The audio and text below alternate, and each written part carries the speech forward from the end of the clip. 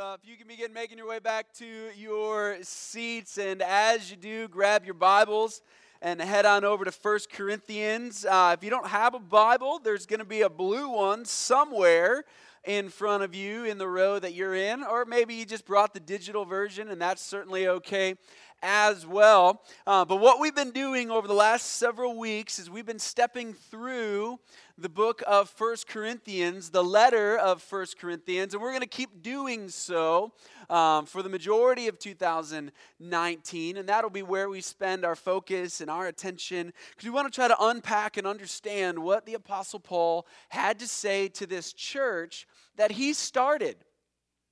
He came in to the city of Corinth. He found a place where there were people gathered learning about God. It was a Jewish synagogue, so it was a very Old Testament idea there. And he began telling them about Jesus.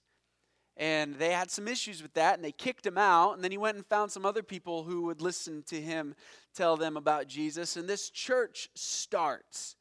And for about 18 months, the Apostle Paul lived there, he worked there, he taught there, he spread the gospel there, he planted this church. And then he went away to a different city to do the whole thing over again. And now, probably about 3 to 5 years later, after he left, he's writing this letter back to this church in Corinth. It's not the first time that he's written to them, and actually in this book, Paul references that he wrote him a letter prior. And so we don't have that letter. But what we do have is the second letter, but we call it 1 Corinthians because it's the first one we have a copy of. And he's writing to address a couple things. He's writing to address some things that he has heard. It was in chapter 1, he talked about what Chloe's people had said to him and reported to him. But he's also writing to answer some of the very specific questions that they have asked him about what it looks like to live out your faith, what it looks like to be a Christian living in a non-Christian world and trying to do so in obedience. And so he begins to walk through those things and address those things. And where we've been over the last couple weeks was in 1 Corinthians chapter 2, Paul cracks open the hood, if you will. If I can use a car metaphor, he cracks open the hood of the car of what separates those who love and trust and follow Jesus and those who don't. It was in chapter 1, verse 18 that Paul said, the word of the cross is folly for those who are perishing.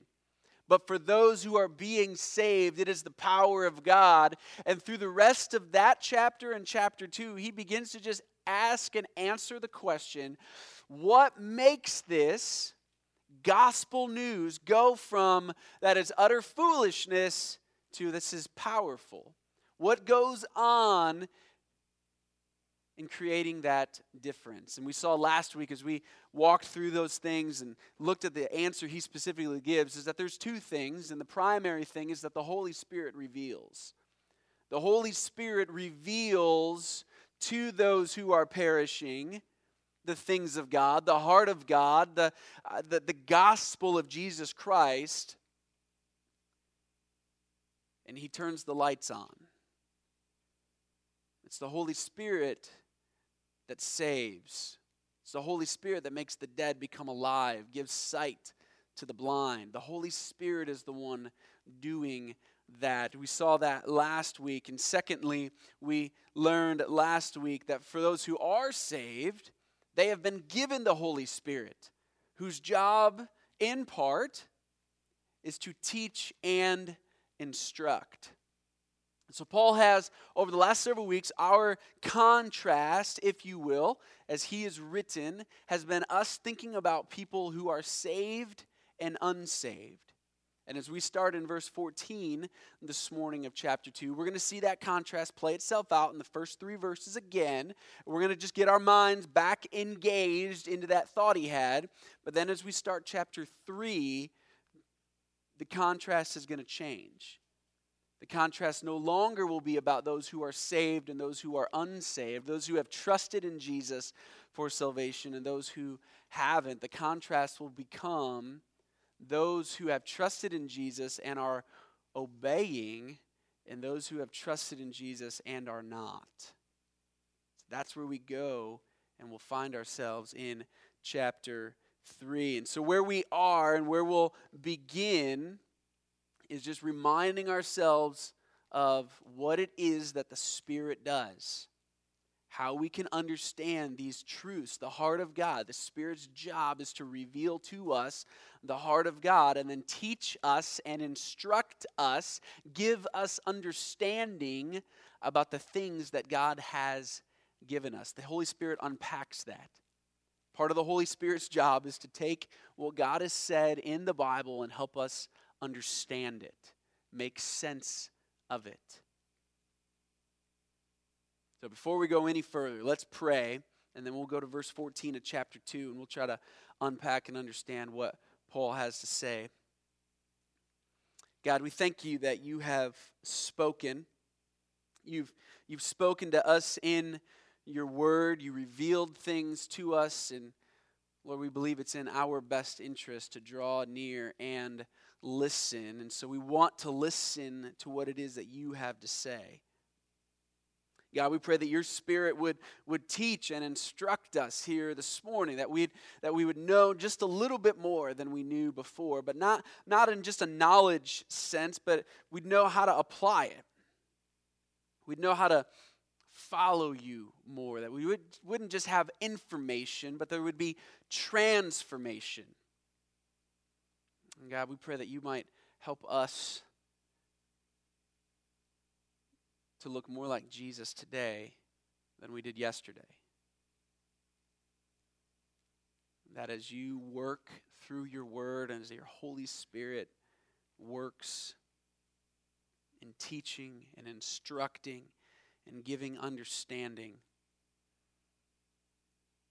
that we may follow, that we may obey. So God, we pray that you'd help us to understand what it is that you've said and how it applies to our lives. We pray this in Jesus' name. Amen. All right, well, let's go to verse 14 of chapter 2. We just want to get our minds back engaged in where we were and what we were looking at last week, because the contrast that we'll see beginning in chapter 3 hinges on what is said at the tail end here of chapter 2. The natural person does not accept the things of the Spirit of God, for they are folly to him, and he is not able to understand them because they are spiritually discerned or judged. Let's just go on to 15 and 16 as well. The spiritual person judges or discerns all things, but is himself to be judged by no one. For who has understand the mind of the Lord so as to instruct him? But we have the mind of Christ. So again, we have this distinction being made between the natural and the spiritual.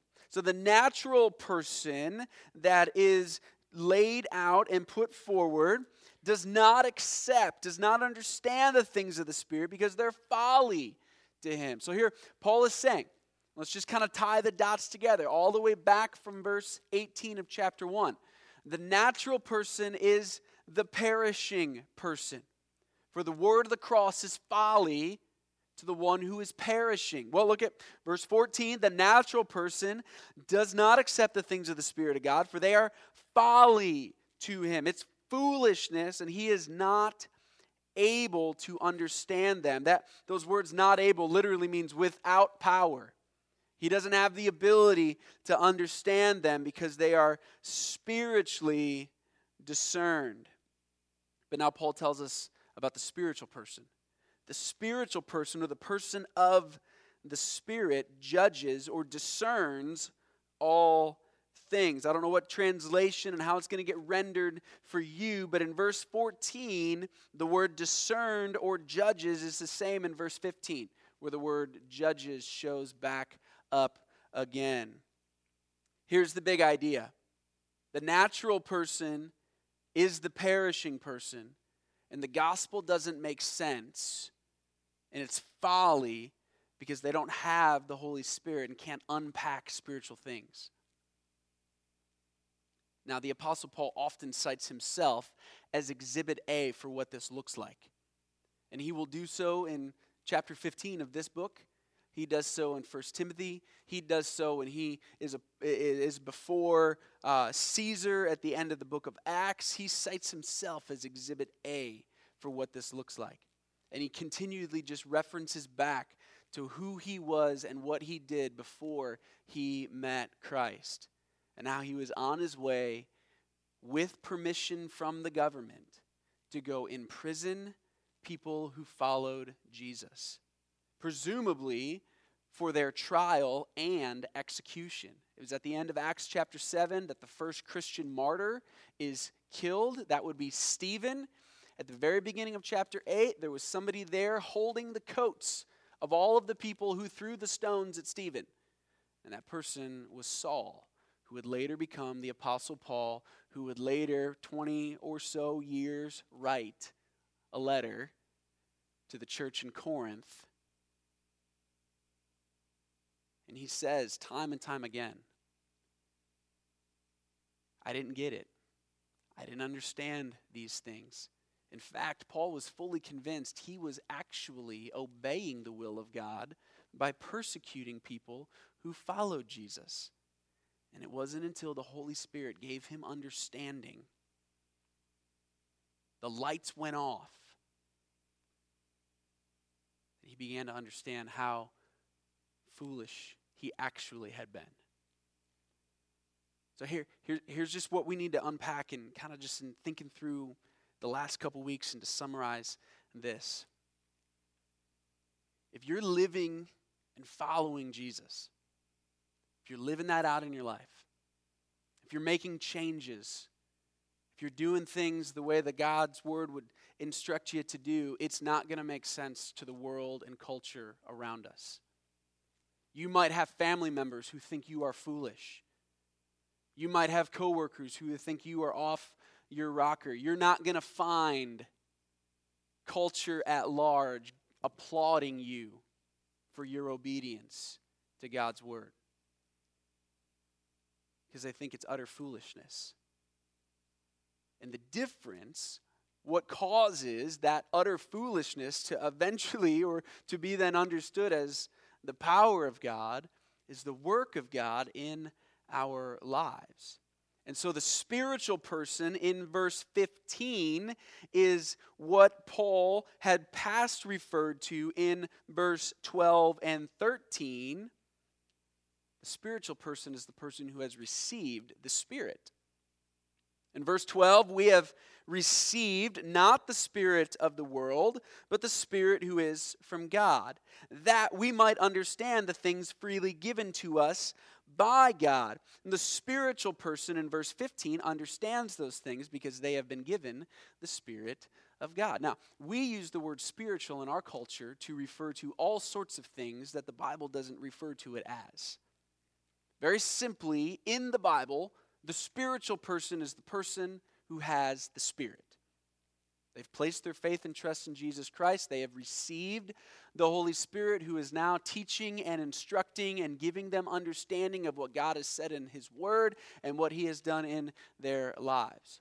But our culture is going to define spiritual as the person who prays, the person who finds ways to meditate, the person who might light incense, the person who interacts in pious ways. And there's all sorts of ways culture is going to try to define spiritual. And if you think about it, it's all geared towards, and the emphasis is all on what the external actions are.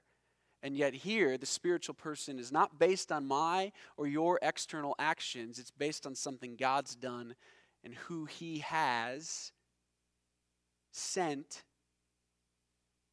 to live inside of me. So this is the spiritual person, the person who has the Spirit. There are no believers, people who have placed their faith and trust in Jesus Christ, who do not have the Holy Spirit. Now, they may not listen to Him really well, but it's not because they don't have Him. That's going to become a little bit more clear as we begin to step through chapter 3. So chapter 3 then pivots. We're not in chapter 3, we're not any longer thinking about the saved and unsaved.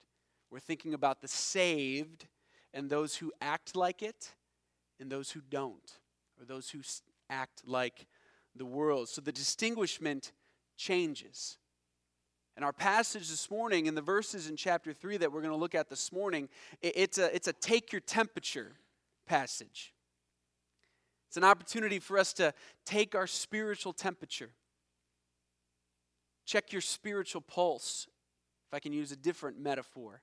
It's a diagnostic passage for us. It causes us to ask some hard questions about how it is that we're living, about how it is that we're acting. And so if I could summarize the big idea for you, it's not profound, and yet it is all at the same time.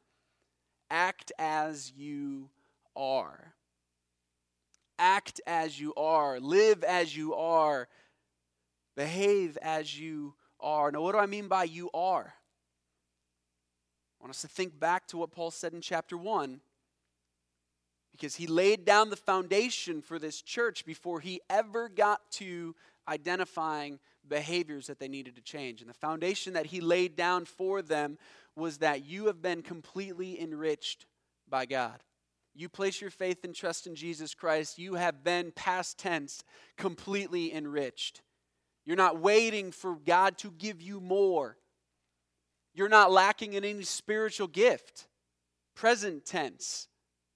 You're not lacking in any spiritual gift. You're not waiting for some second blessing experience to get your spiritual gifts given to you. No, when you place your faith and trust in Jesus Christ, the Spirit goes to work in you and through you, and you're not lacking in any gift. So there's freedom to serve. You've been gifted to serve. Act as you are. Thirdly, in verse 8 of chapter 1, the promise is that you will be sustained by Christ Jesus himself. That he will hold you fast. Not that you and I find strength in and of ourselves to hold on in the midst of life's storms, in the midst of temptation, in the midst of whatever may come our way, but that he actually is the one holding us. So that's what Paul has unpacked for them. That's where we begin to take our temperature and check our pulse. Are we living like those people? Are we living like those who have been completely enriched? Are we living like those who have been gifted in every way, not lacking any spiritual gift? Are we living like those who will be sustained and declared guiltless? Or are we living like the world? For the Corinthians, the question would have been, are you living like Christians or are you living like Corinthians? Are we living like Christians or are we living like Americans? Paul's accusation at the end of this text in verses 3 and 4 is not that they are unsaved. His accusation is that they're behaving like they're unsaved. See, he's just told them the Holy Spirit's revealed the things of God to you. You've been saved by the power of God who made you alive. You've been given the Holy Spirit. Now the Holy Spirit's instructing and teaching you and giving you understanding of the things God has given you. You've been completely enriched. You've been gifted in every way. You will be sustained and declared guiltless. But you're not acting like it. And he has some pretty harsh things to say to them. So let's go to chapter 3. We'll read verses 1 to 4 all together. And then we'll step through it and take our temperature and check our pulse. But I, brothers, could not address you as spiritual people, but as people of the flesh, as infants in Christ. I fed you with milk, not solid food, for you were not ready for it. And even now you are not yet ready, for you are still of the flesh. For while there's jealousy and strife among you, are you not of the flesh and behaving only in a human way? For when one says, I follow Paul, and another, I follow Apollos, are you not being merely human? He wants them to ask some diagnostic questions about themselves. He does so, making some accusations about the things that he has heard from Chloe's people. And he's asking them, I want you guys to take your temperature here. I want you to check your spiritual pulse here. Are you acting as you are? Are you acting like the world around you? Let's go back to verse 1 of chapter 3. The word but obviously functions as a contrasting conjunction for us. So the ideas from chapter 2 are connected to the ideas here in chapter 3, but there's a difference coming. And that difference is not between the saved and unsaved, but between the saved and acting like it and the saved and not. And he calls them brothers. Now that word brothers is a family term in the Bible. If you've got a translation that says brothers and sisters, it's a good translation. That word does not have a specific male-only emphasis to it. It relates to and refers to and speaks to the family. So notice here again, even in identifying things that they need to do differently, hard questions they need to ask themselves, he tells them and communicates and starts with, you are brothers. You are sisters. The idea here is not saved and unsaved. It's checking the pulse for those who would say, I have faith in Jesus. I follow Jesus. And he says to them, but I, brothers, could not address you as spiritual people. Now that word address there is the same word Paul used in chapter 2, verse 6. It shows up in my translation as the word impart. It's the idea of communication. It's the idea of speaking. You might have one of those words in verse 6. Yet among the mature, we do impart. We do communicate. We do teach wisdom. Although it's not a wisdom of this age, it's actually wisdom from God. Here in chapter 3, verse 1, he's saying, look, I couldn't communicate to you in that way. I couldn't communicate to you as spiritual people, but as people of the flesh, as infants in Christ. If you think about it, it's a terribly tragic statement that he's just made. Because throughout chapter 2, he went to great lengths to distinguish the natural person and the person of the Spirit. He went through great lengths all the way back through and beginning in chapter 1, verse 18, to distinguish the perishing person who believes the gospel is utter foolishness and the person who would say, I believe it. And now he's saying, look, when I came to you, I couldn't actually communicate with you like the person who believes the gospel is the power of God. Because you guys were living like the world. You were living like Corinthians. You weren't living like Christians. And he says you were of the flesh. Some of your translations might say sin nature there. Some of you, if you have a KJV, you might get the word carnal thrown in this passage as well. It's just the idea you're living out of a yet-to-be-redeemed sinfulness.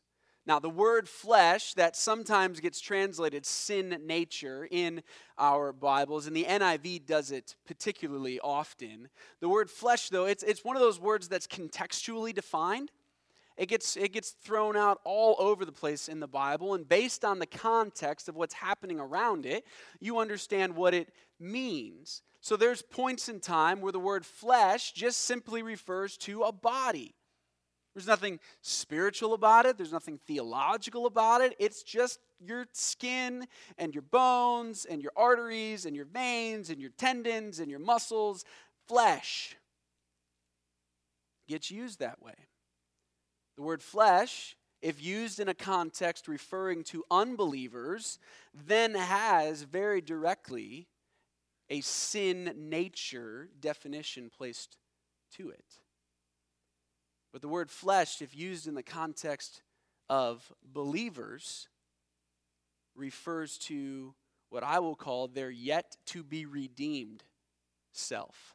Now, what do I mean by that? If you read Romans chapter 8, you're going to find in Romans 8, between verses 17 and 26, this promise that we're awaiting the redemption of our bodies.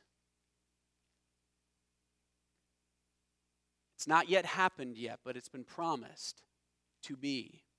Paul's going to unpack that come chapter 15 of 1 Corinthians when he talks about how the perishable body will be replaced with the glorified, imperishable body. It's one of the promises that we as believers look forward to, where we don't have a body that's prone any longer to sinfulness, nor feeling the effects of sin. You won't need eyeglasses at some point. And it's not that needing eyeglasses is sinful, but it's an effect of sin. But it was earlier in chapter 8 in Romans that this idea of flesh gets unpacked for the believer. And I'm going to read it for you. If you've got your Bible, it's probably a little easier for you to turn to Romans 8 and see it. This is a little heavy theologically, but it needs to be understood because it helps us understand where the fight is. When we think about and we're taking our temperature and we're checking our spiritual pulse, and if we may find that we're acting a little bit more like Americans than Christians, this helps us understand where the fight is. So you, however, are not in the flesh, but in the Spirit, if in fact the Spirit of God dwells in you. The Bible is clear that when you place your faith and trust in Jesus Christ, you become a new creation. Jesus in John 3 said and used the words, "You've been born again."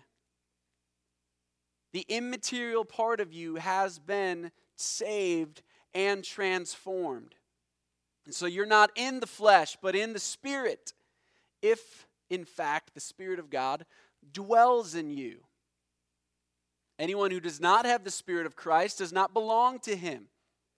But if Christ is in you, although the body is dead, that's a key phrase right there. The body is dead because of sin. The Spirit is life because of righteousness. There's a distinguishment there between our bodies, what we might call the material part of us, and the immaterial part of us. If the Spirit of Him who raised Jesus from the dead dwells in you, He who raised Christ Jesus from the dead will also give life to your mortal bodies through His Spirit who dwells in you. There's the promise. Your yet to be redeemed flesh will one day be redeemed if the Spirit dwells in you. So what does that matter? Why? Okay, it's heavy theology. I understand that. But why does it matter? It matters in this sense. If we understand where our capacity for temptation is, where the propensity of it, where we're prone to be tempted lies, then we know how to fight it. And our flesh refers to this unredeemed part of us. It refers to this hard wiring that we were born with that is the result of the sinful nature, but now needs to be unwired and rewired. And so that means that my mind is going to naturally think in certain ways that are going to be contrary to the ways God would have me think. There will be desires my physical body has that will be contrary to the desires God would want me to have, that I need to learn to say no to. And you see this play out just even on a very biological level. If you just think about how some people are prone to alcoholism and others are not, it's not just simply because some people had a drink and others didn't, although that is a contributing factor. But my grandfather was an alcoholic, drank and gambled himself to death. There's a propensity there.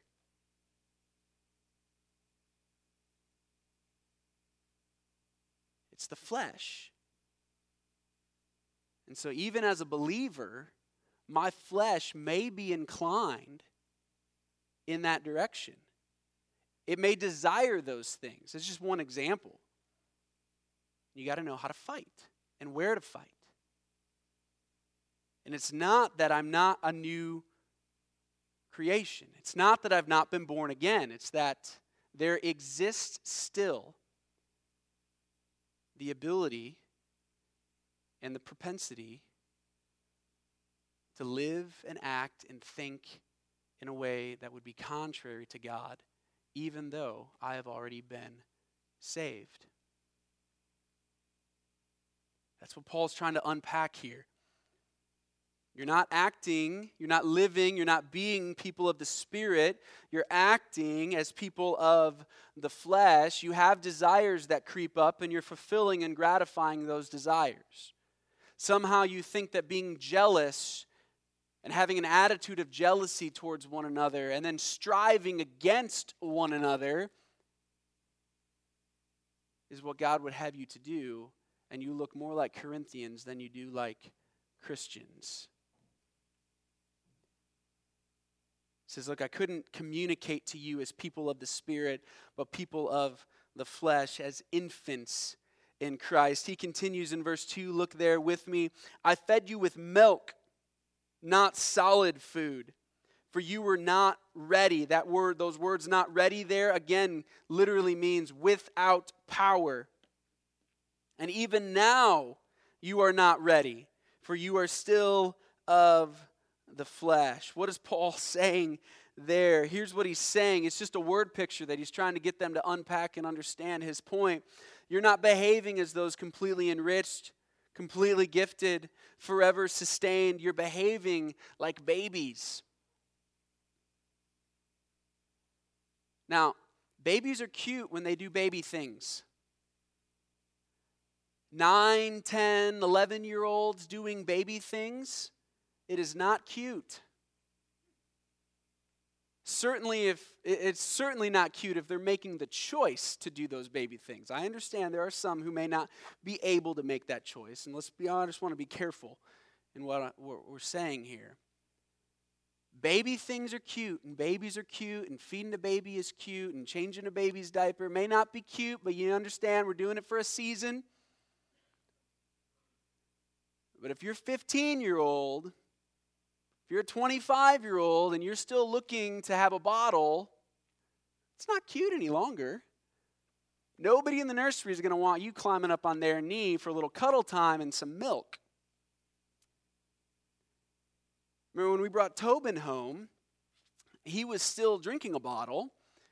He showed up at the hotel when we got him, and he had a bottle there, just one, and a can of formula, and Carrie and I had to go find a grocery store, and we stood in this aisle full of Chinese formula and found some worker and showed her the can and pointed and gave the help us, we are desperately lost and not knowing what to do look. And she went and found it for us, and we got it, and then we brought him home, and he stayed on that bottle. And in part, it was for nutrition, but it was in part because it was just what he had done. And culturally, 2-year-old little boys drinking a bottle in China is not a big deal. But I tell you what, every doctor, every health person we talk to in America, all told us you got to get them off the Bible or the bottle. When are you going to wean them off? We just kept saying, finally we just had to say, we're not. We're going to let him just choose to give it up when he's ready.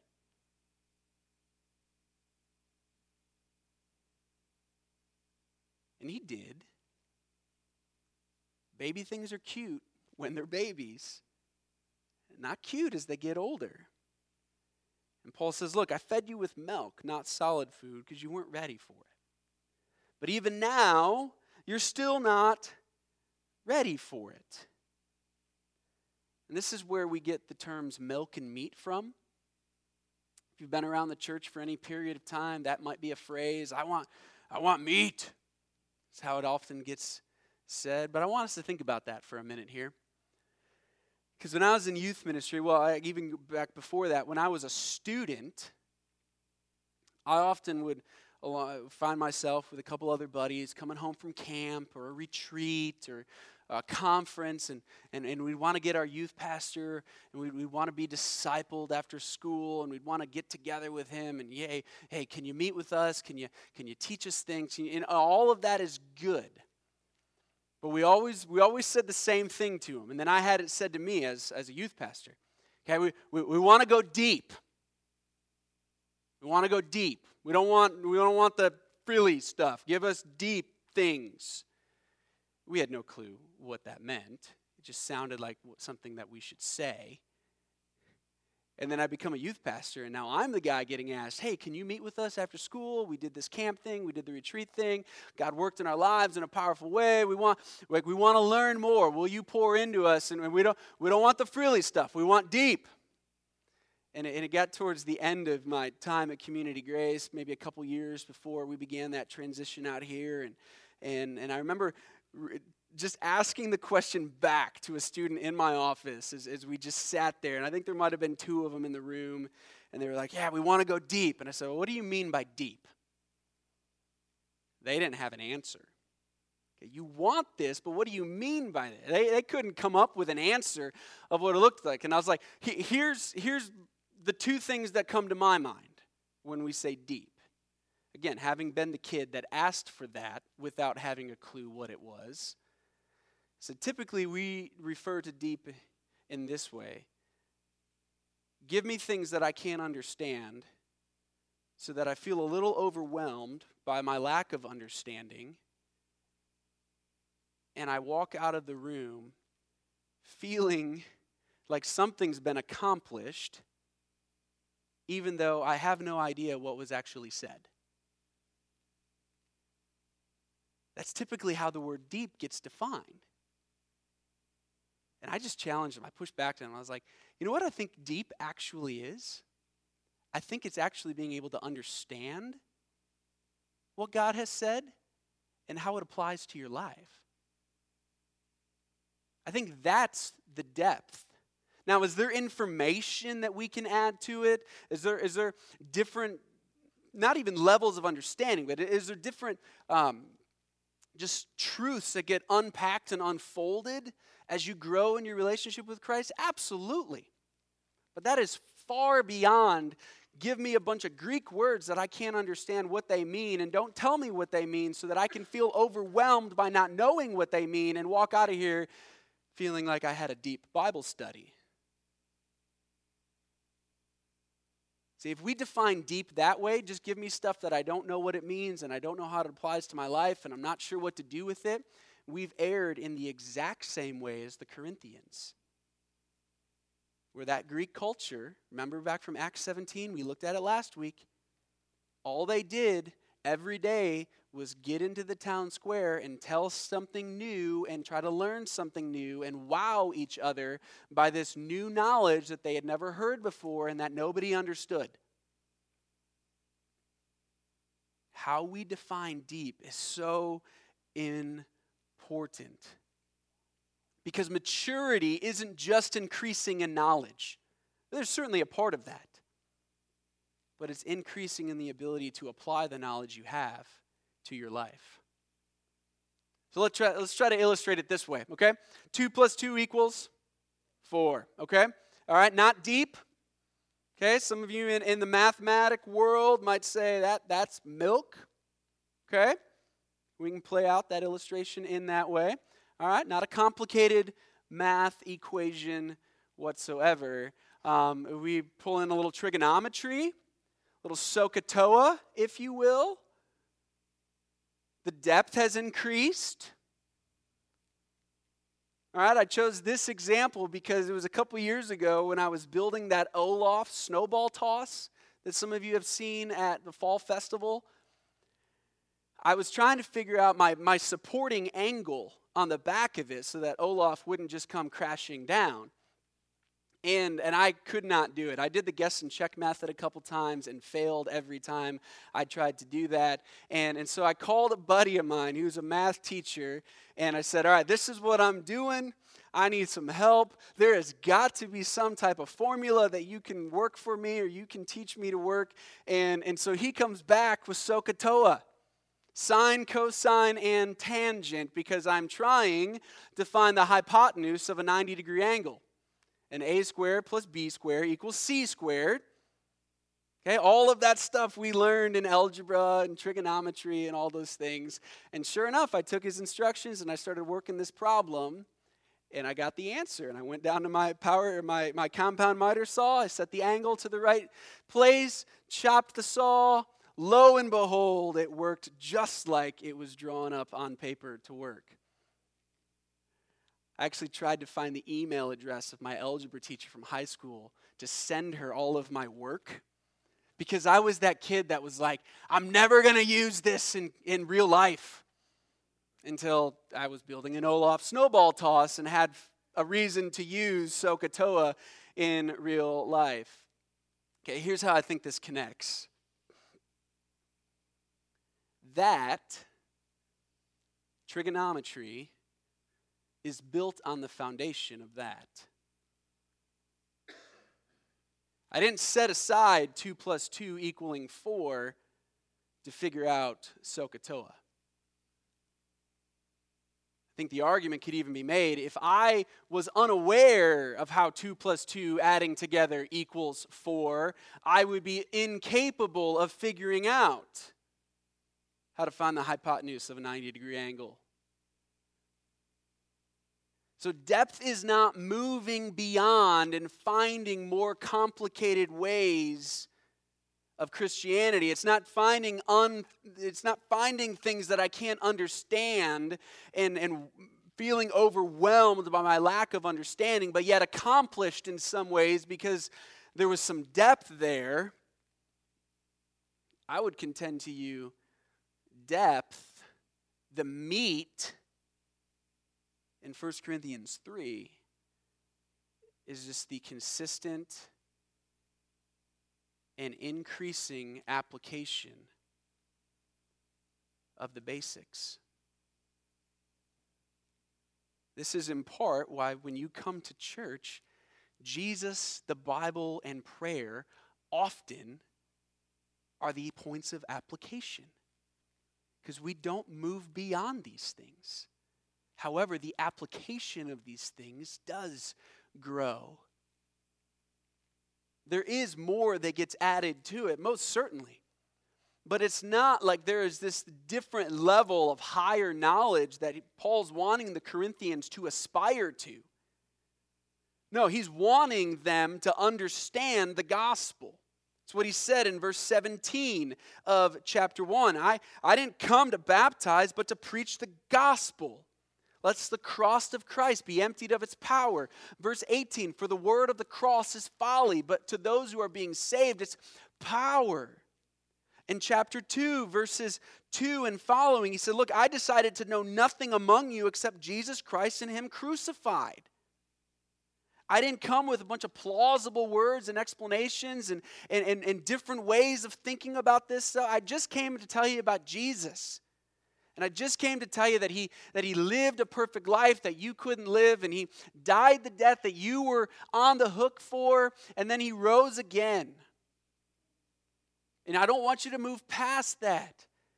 But as you understand that, as you then begin to apply that to your life and understand and begin to unpack how you're completely enriched in him, how you've been gifted in every way by him, and how you will be sustained and declared guiltless in his presence, you do grow.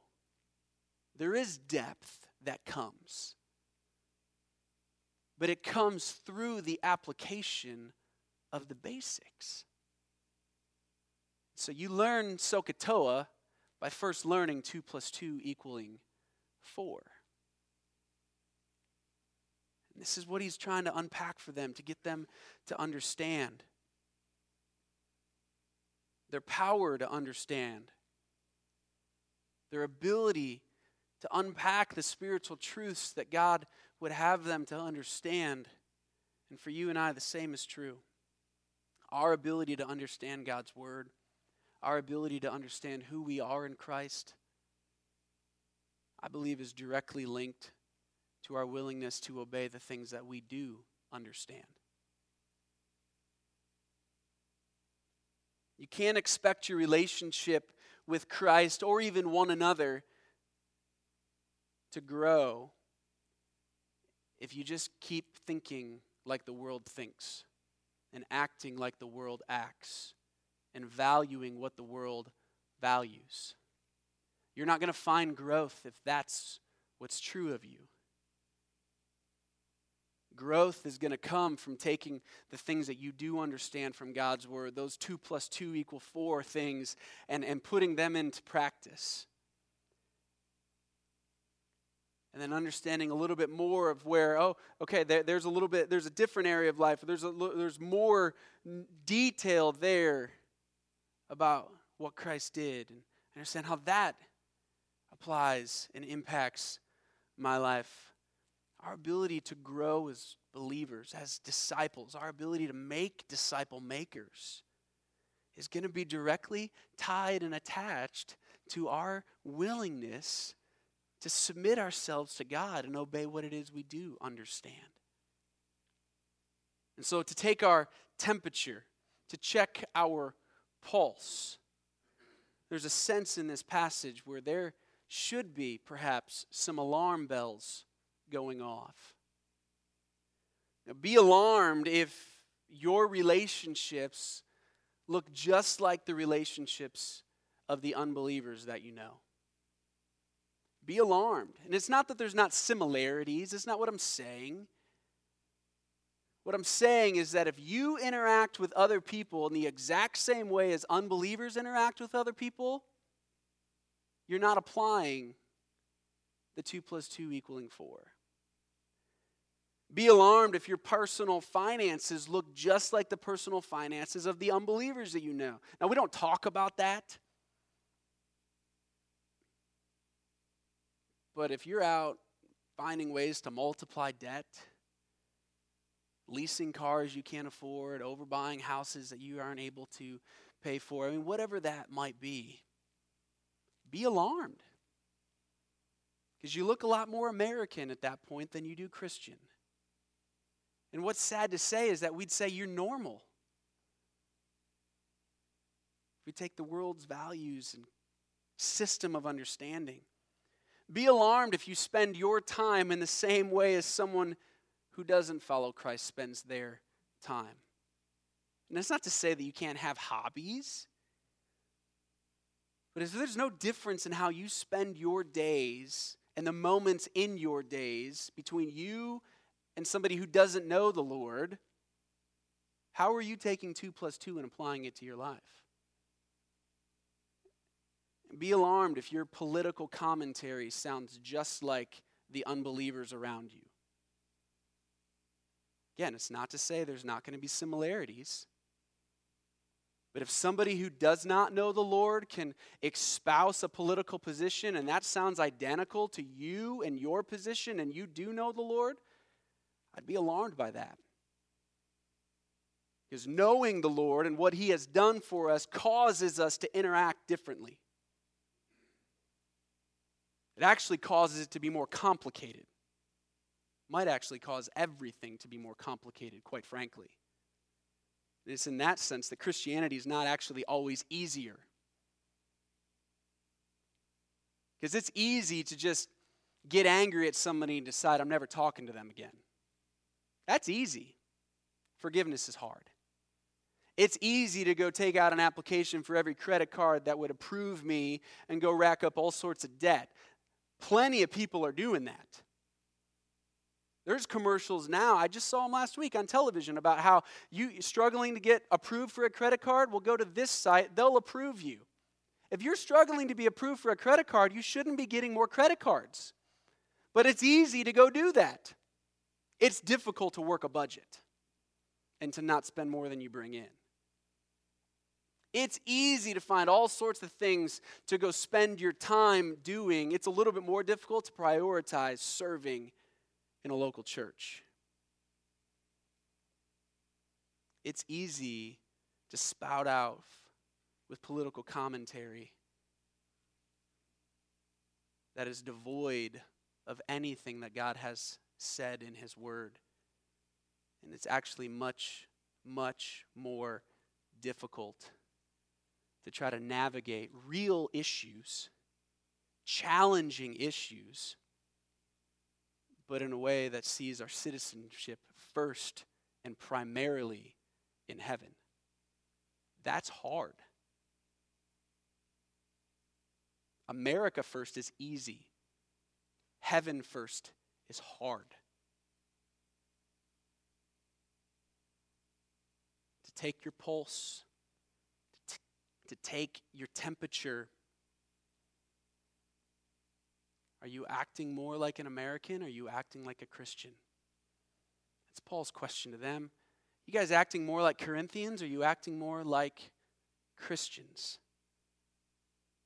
Like, I couldn't come and unpack and help you understand more because you guys are still at 2 + 2. Some of you aren't even sure that it equals 4.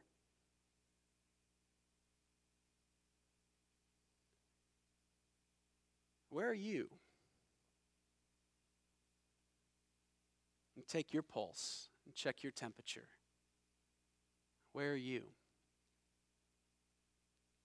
Growth in our relationship with the Lord increases as we take what we understand in His Word and apply it. And as we do that, there is a depth that comes, but we've never moved on from the basics. And part of the basic, if you still have your Bibles open, go back to verse 8 of chapter 1. Part of the basic is that Jesus has promised to sustain you. He has promised to hold you fast. And so you and I can have freedom to check our pulse and take our temperature and pursue changes, because He's promised to hold us. He's promised to sustain us. So I want to give you just a few moments of quiet reflection, and then the band's going to come and lead us in a song. I just wanted you to ask that question. Take your temperature. Check your pulse. Do I look more like an American, or do I look more like a Christian? How I'm acting, what I'm saying, how I'm thinking, is it more like Christ, or is it more like the people around me that don't know Him? So would you take those moments and join them as they lead us?